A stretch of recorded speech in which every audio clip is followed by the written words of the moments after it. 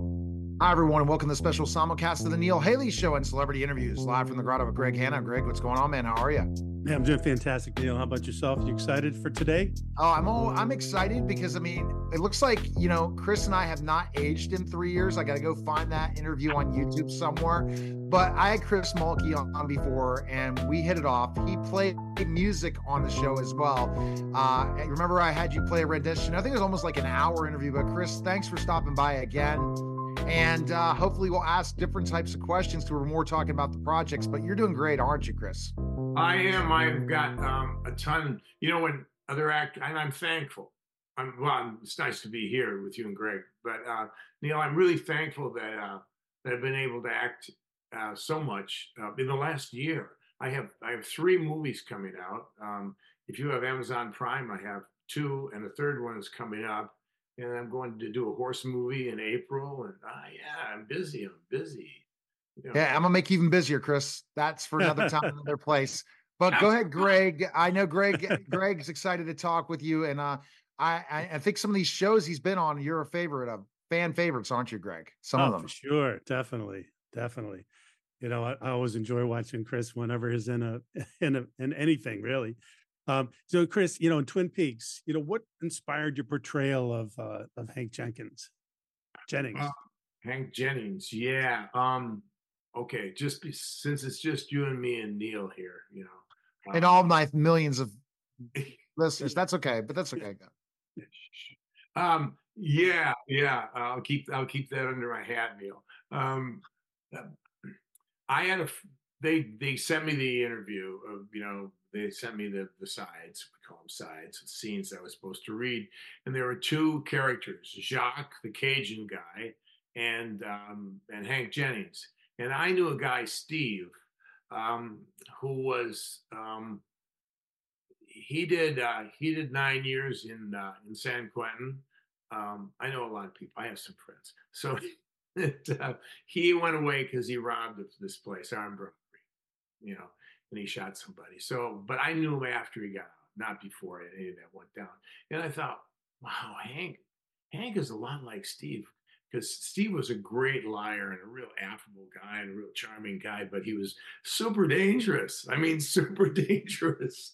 And I met him through the San Quentin Theater Project and Samuel Beckett and a friend of mine, John Jacobs, but that's his backstory. So I thought, well, I'm going to take the best parts of Steve and include him in Hank Jennings. And so I went to the meeting, and one thing led to another. They actually, Greg, they wanted me to read for Jacques, the Cajun guy, and Hank.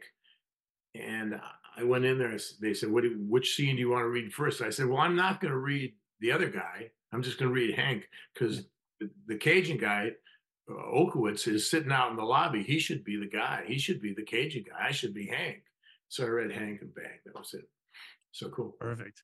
So you tell directors whatever you want then, right? Especially casting directors. You're like, I'm doing this. I'm polite, but you look, if you want something, you might as well just ask for it, And then if they have a problem with that, well, then that's okay. Then we'll do it that way. But I always go, not for nothing. Why don't we do this? And then people do it. Good ideas. It all comes from a good place. Yeah, I was lucky, and I dug doing the guy, and I haven't talked to Steve since. So Captain Phillips. Is there like a memorable moment filming that you could share with us? Yeah, Greg, there is. But it wasn't on film. Oh. It wasn't on film. Well, first of all, I play music. You could go to chrismulkeymusic.com and listen to all my stuff. I just did music for a movie. Music by Chris Mulkey. Wow. But anyhow, when I got Captain Phillips,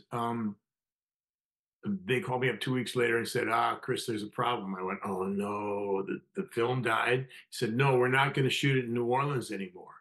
And I went, oh, we were shooting in New Orleans? Because that was where my music friends are. Right? They said, no. And I said, well, are we shooting it? Yeah, we're shooting it. Where are we shooting it? In Malta. And I went, okay, Malta, cool. And I hung up and I went, Malta, where the hell is Malta? It's over Libya. So, so, so we're over there and we're at sea because we're on a real ship, 50 feet above the water, and it's real. So I have Bakard, the Somali pirate captain with the rubber knife, and I'm, wrestling him down the gangway, and he was wearing a canvas vest that's all sewed together, a real rugged canvas vest, real deal. And at one point, he struggled with me, and the railing was just about like hip high, and then 50 feet to the water, and then you're pretty much dead because you get sucked under the ship. Yeah. So he he struggled with me, and he broke loose. I wasn't ready for it, and but I shoved him and just shoved him off me and spun him away into the railing. And before I knew it, his heels were up in the air and his head was below the railing. And he was gone. He was gone. And, I went, my old wrestling technique. Thank you, Neil. My old, I grabbed the vest because he's not but like 150 pounds. And I jerked him back up on deck. And he looked at me and went, thank you, brother. It was so close to being, it was bad. But it was it was a jerk reaction. So that was great, And also he won the British Academy Award for Best Actor, and it was great working with Tom Hanks, and the movie made a bunch of money, so that's great. So what was your role in Captain Phillips? I played John Kernan. I played a real guy who I met, who's honest to God, we look like we could be brothers, and our personal rhythms and everything like that are pretty much the same. So it was really kind of spooky. We both, yeah. But John was the third engineer who was the guy who kind of was the enforcer below decks, and captured the captain, the pirate, the Somali pirate captain, and put glass in the hallway so they'd cut their feet. But he didn't want to fight at first. John didn't want to have anything to do with. They just put me off. I don't want to have to shoot Somali pirates. I'm just a mariner here, and right. Yeah. But he was the guy. That's crazy. So another really cool favorite movie of mine, First Blood, that you were in, and that was a cool movie. Yeah, I just watched that recently. Why? My girl Dana Sparks, my fiance Dana Sparks, she had never seen it. Really? Yeah, I mean, I guess I don't know why, or hadn't seen it in a long time. So we watched it, and Sly is so good in that. He should have gotten Best Actor that year. He was great. But that was really fun. We were on that show for 4 months. Wow. In Canada. I love the First Blood in so many ways. And I know you have the story you told on my last time you were on the show. But did you really build a relationship? Do you still talk to Sylvester Stallone at all? Or no, I run into her every once in a while, but run in different circles. But you got to give him credit. He's created 4 franchises. He's Rocky, First Blood, and then the Expendables, and now what's the boxing movie now? He's made 3 of the boxing movies. Oh, the one after Rocky, the one that he ended up getting kicked out of and said he didn't want to act in it anymore. But I guess he still has a piece of that. What? For sure, for sure. Yeah. And this goes out. And this gives a shout out to an actor that I worked with who played Apollo Creed in the Rocky franchise. Oh yeah. Carl Weathers, who lived maybe a mile from me in Marina Del Rey, and I'd see him in the neighborhood, and we worked together in Chicago. And he was a wonderful athlete, wonderful football player, and actor, and just a solid, intelligent, caring guy. And I heard that he passed away because we're contemporaries, and I heard he passed away, and I was in my car, and I just went, no, because I'd seen Carl at the drugstore at CVS over in the marina. And every time we saw each other, we'd talk for half an hour and just like, because it's like catching up. When am Anyways, I going to go hang out with you? That's what I'm saying. He's talking about name dropping all these different people, and see, if you look at all those people they know in Hollywood, and he lives in Venice Beach. We'll go to that in maybe a little bit more of the topic. I wanted to bring up one thing: the competitiveness between Sylvester Stallone and Arnold Schwarzenegger. I watched Arnold Schwarzenegger's documentary, and in Arnold's documentary talked about how they competed against each other. It sounds like they were trying to compete each other with franchises and who could make more money too. Except Stallone never ran for governor. Yeah, governor. the one guy who got the guy who got elected governor, Schwarzenegger, wasn't as successful as a governor as he is as an actor, and it was better that he went back and stuck with acting. He didn't. California didn't fare very well under his administration. We had some problems, but hey, I admire his work, and it's great. They're both really great. Great. I've met Arnold, and I've seen him at the beach, and I ran into him places. And nice guy, though. I mean, really a caring guy. But Sly, I got to give it to Sly. I think Sly wins. And Sly was also doing the Tulsa thing, the TV show. I mean, come on, Sly. He's really got his hands, but he's learning it. A lot of these guys see that once they have a brand that never disappears, because a lot of people, they just utilize it to get in other projects and keep going. Yeah, it really is. I have a great movie coming out the 7th of March called Rock Bottom. Speaking of franchises and stuff, it's a 90s hair band reunion. Like White Snake, those power ballads. Yeah. And Jake Bon Jovi, John's son, plays this young singer who doesn't quite know how to be a rock star, and so they hire me. I'm called the Hand, but I'm really Rick Rubin. I'm the philosopher of rock and roll bands, and I teach them how to be a rocker. And it's a great movie. So I think we have a premiere at the Real Hollywood Film Festival on the 24th Saturday, and then it goes in theaters and vertically distributed and Amazon Prime. So it's called Rock Bottom. It's a great. I have long hair. I'm dressed in leather. So great. So keep doing stuff. It's great. That's fantastic. That's good. It's like Clint Eastwood, 91 or so, and still making films. And I may have told Neil this story, but I was when I was a young filmmaker. I think I was like 22, and I went out to the American Film Institute in Hollywood, and kind of hung around there. I produced a film, and I brought it there, and I wanted to be a fellow at the institute, but I didn't have enough juice in town to get in. So, but I hung around, and I was a stage actor, but I didn't know anything about filmmaking. So I did everybody's thesis films. And one day, this cowboy actor from Rawhide and A Few More Dollars, and Clint Eastwood shows up, and he's doing a seminar in it's in the Greystone Mansion, which is the big parlor there. It's a big mansion before they moved.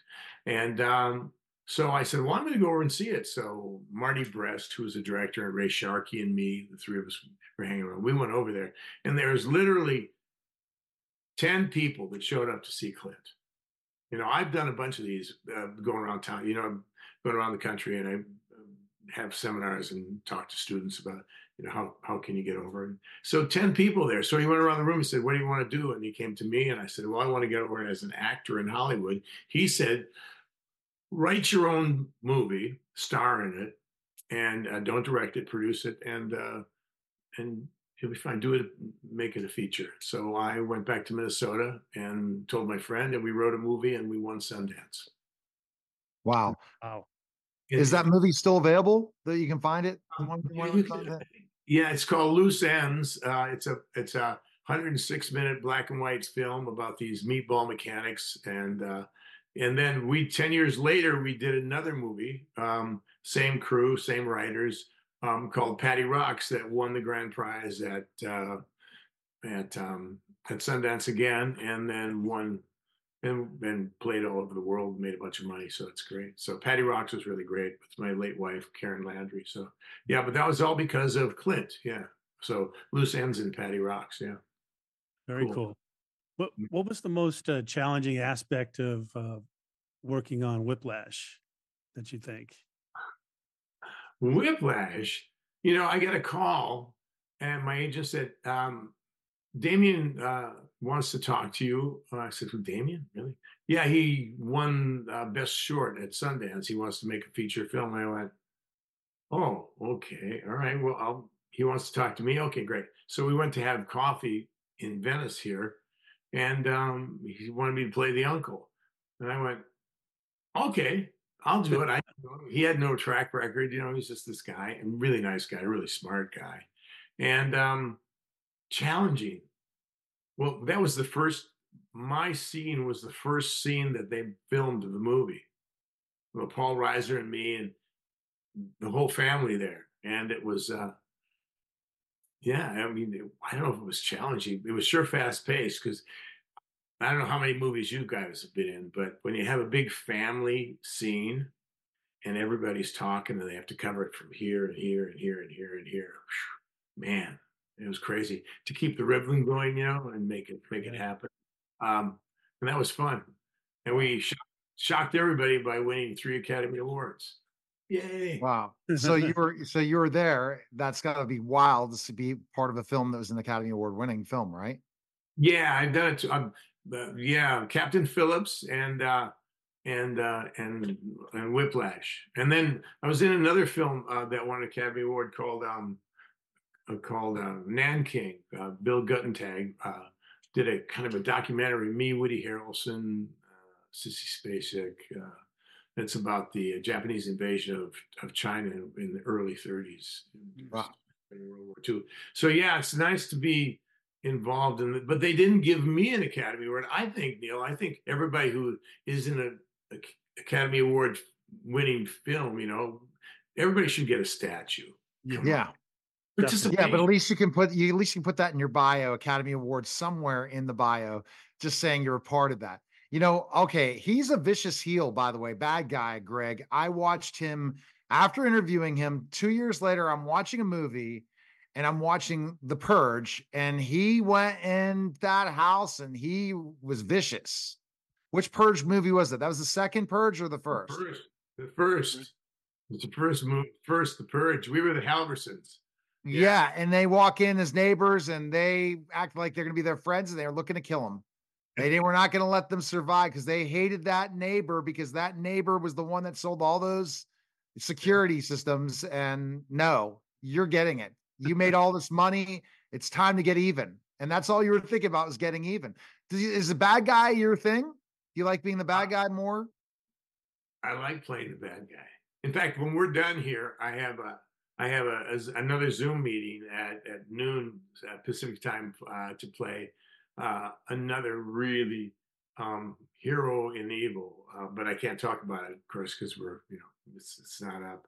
But I was a bad guy with Robert Duvall in Broken Trail too, with a Western that Walter Hill directed. Yeah, bad guys are fun, Neil. I like bad guys a lot. I like being a heel more. As I coming back in wrestling, I'm going to be a bad guy, not a good guy. Yeah. When you're 6'10", 7 foot, that being a baby face doesn't work. No, they don't want that. They want the little guys to win, or the pretty boys, and that's not me, Greg. I'm not a pretty boy.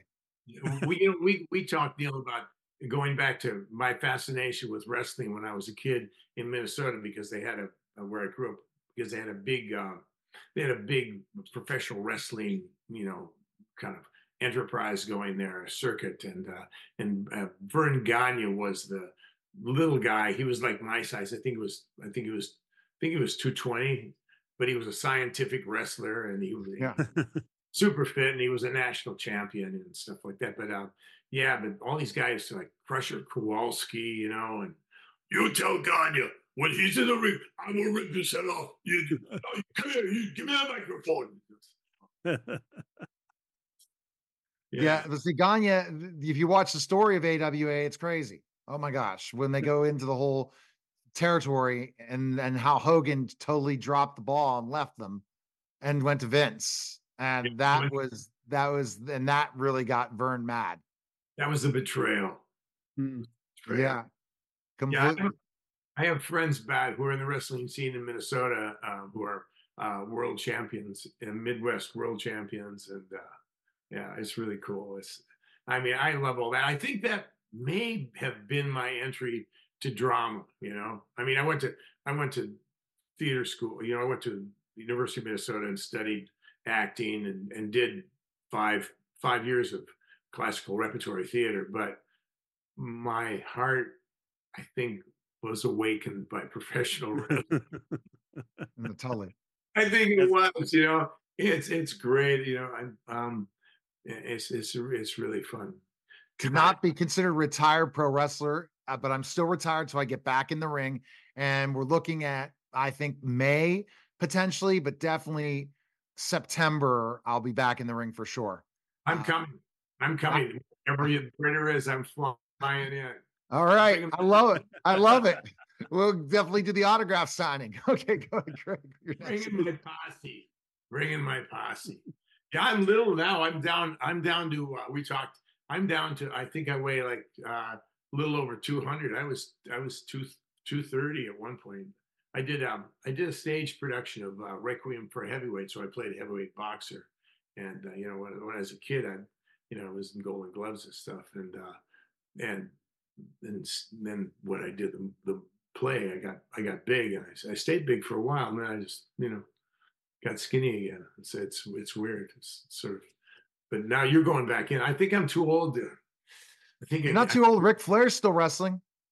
Ooh. I'll wrestle you in a match. Ric Flair's got his final match, I think, or he already had, but he'll be back again. 75. Harley Race knocked me out in one show where we're doing this, and I don't know how old Harley was 20 years ago before he passed away. God rest his soul. And I wrestled George the Animal Steele this late time before he died too. Yeah. Wow. Yeah. Well, maybe I'm not too old. I can be the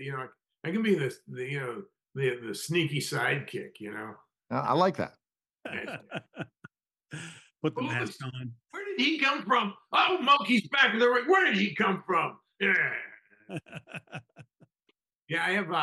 I have a movie that's on Amazon Prime called Far Haven, and it's a great Bailey Chase is in it, and me and Bruce Boxleitner. It's an 1880s Western, and I'm the bad guy. So everybody go out there and watch Far Haven. I was scared of you in The Purge. So Greg, you have to check out The Purge, but all right. Yeah. I don't know. That's a scary one for sure. That's awesome. Chris, what's your favorite bad guy character that you played, and why are you going to pick this one? Wow. I think my favorite bad guy was the Western I did with Robert Duvall, Broken Trail, because Big Ears Ed Bywater, because there's horses and guns, and I've done like I think 12 Westerns, and I always liked the horses and guns, but Ed Bywater was sneaky and just he was a great character. He walks into a saloon, and Rusty Schwimmer is there, and she's the saloon manager and also / working girl, and she says, "Well, hello, Ed. Good to see you. I bet you want a bath and a good bed to sleep in." He said, "No, I want a bottle of whiskey and some trim." Yeah, and that word back in the day that's trim is for you unindoctrinated. Trim is a word for romance. Okay. That's right. Now, so are you going to get that Academy Award at one point? Playing Vince McMahon, that's what's going to happen. You're going to play Vince McMahon and get an Academy Award. I'd love to. I'd go back up. I'd go back up to like maybe 220. Because Vince kind of. I think you can tell me this, Neil. Did Vince do any juice? Did he? I think we pretty much. I won't say it because again, I'm going to be having Linda on my show in a few weeks. Don't ever want to badmouth Vince. But yeah, they all were working out a lot. You know, The Rock, if he's natural, then yeah. But I won't bring anything up about Vince. Because No. again, I don't care if Vince has heat. I'd have Vince on my show anytime as well. Vince, you're welcome to come to the red carpets with us and all that. So if I get heat for that, I don't care. That's it. But Greg has his final question, the celebrity question. Go, Greg. All right, Chris, here we go. I can't wait to hear the answer of this one. But so tell me, Chris, what do you think or feel is the most important thing in life you've ever learned? Family. Family. And loyalty to your friends. You know, it's good to have a someone who you can call up and go, am I crazy or what? Or be in a situation where, things are bad when I was younger, and you can turn to your buddy and go, I got this guy, you got that guy? So that's a greater definition of family. But I'm grateful for my two kids and my late wife, and it's family and loyalty to your friends. I mean, that's all it is. And then everything else just comes to you after that. Very important. Yeah. Great stuff. Greg, again, this is a great guy. Definitely Chris will be on a bunch more as we're going to be doing some projects together. And I think I want to be coming to Philly in March. So you got to tell me when we get off air. But everyone check out all his movies. So quick list of movies people need to check out now that you're promoting. Which ones would they be, Chris? That would be Farhaven and Deadland, which is a border drama with me and Julio Cedillo. Deadland's a great. I'm really a bad guy in that movie too. So, and then Rock Bottom, and then there's a new movie coming out called Long Shadows, which is an 1880s Western as well. So Farhaven, Deadland, Rock Bottom, and Long Shadows. Four movies, and I'm going to go do a horse movie in 5 minutes. No, in the first of it. All right, appreciate it. Thanks, Chris. All right, that was a special simulcast of the Neil Haley Show and Celebrity Interviews live from the Grotto. Greg Hanna. Take care, guys.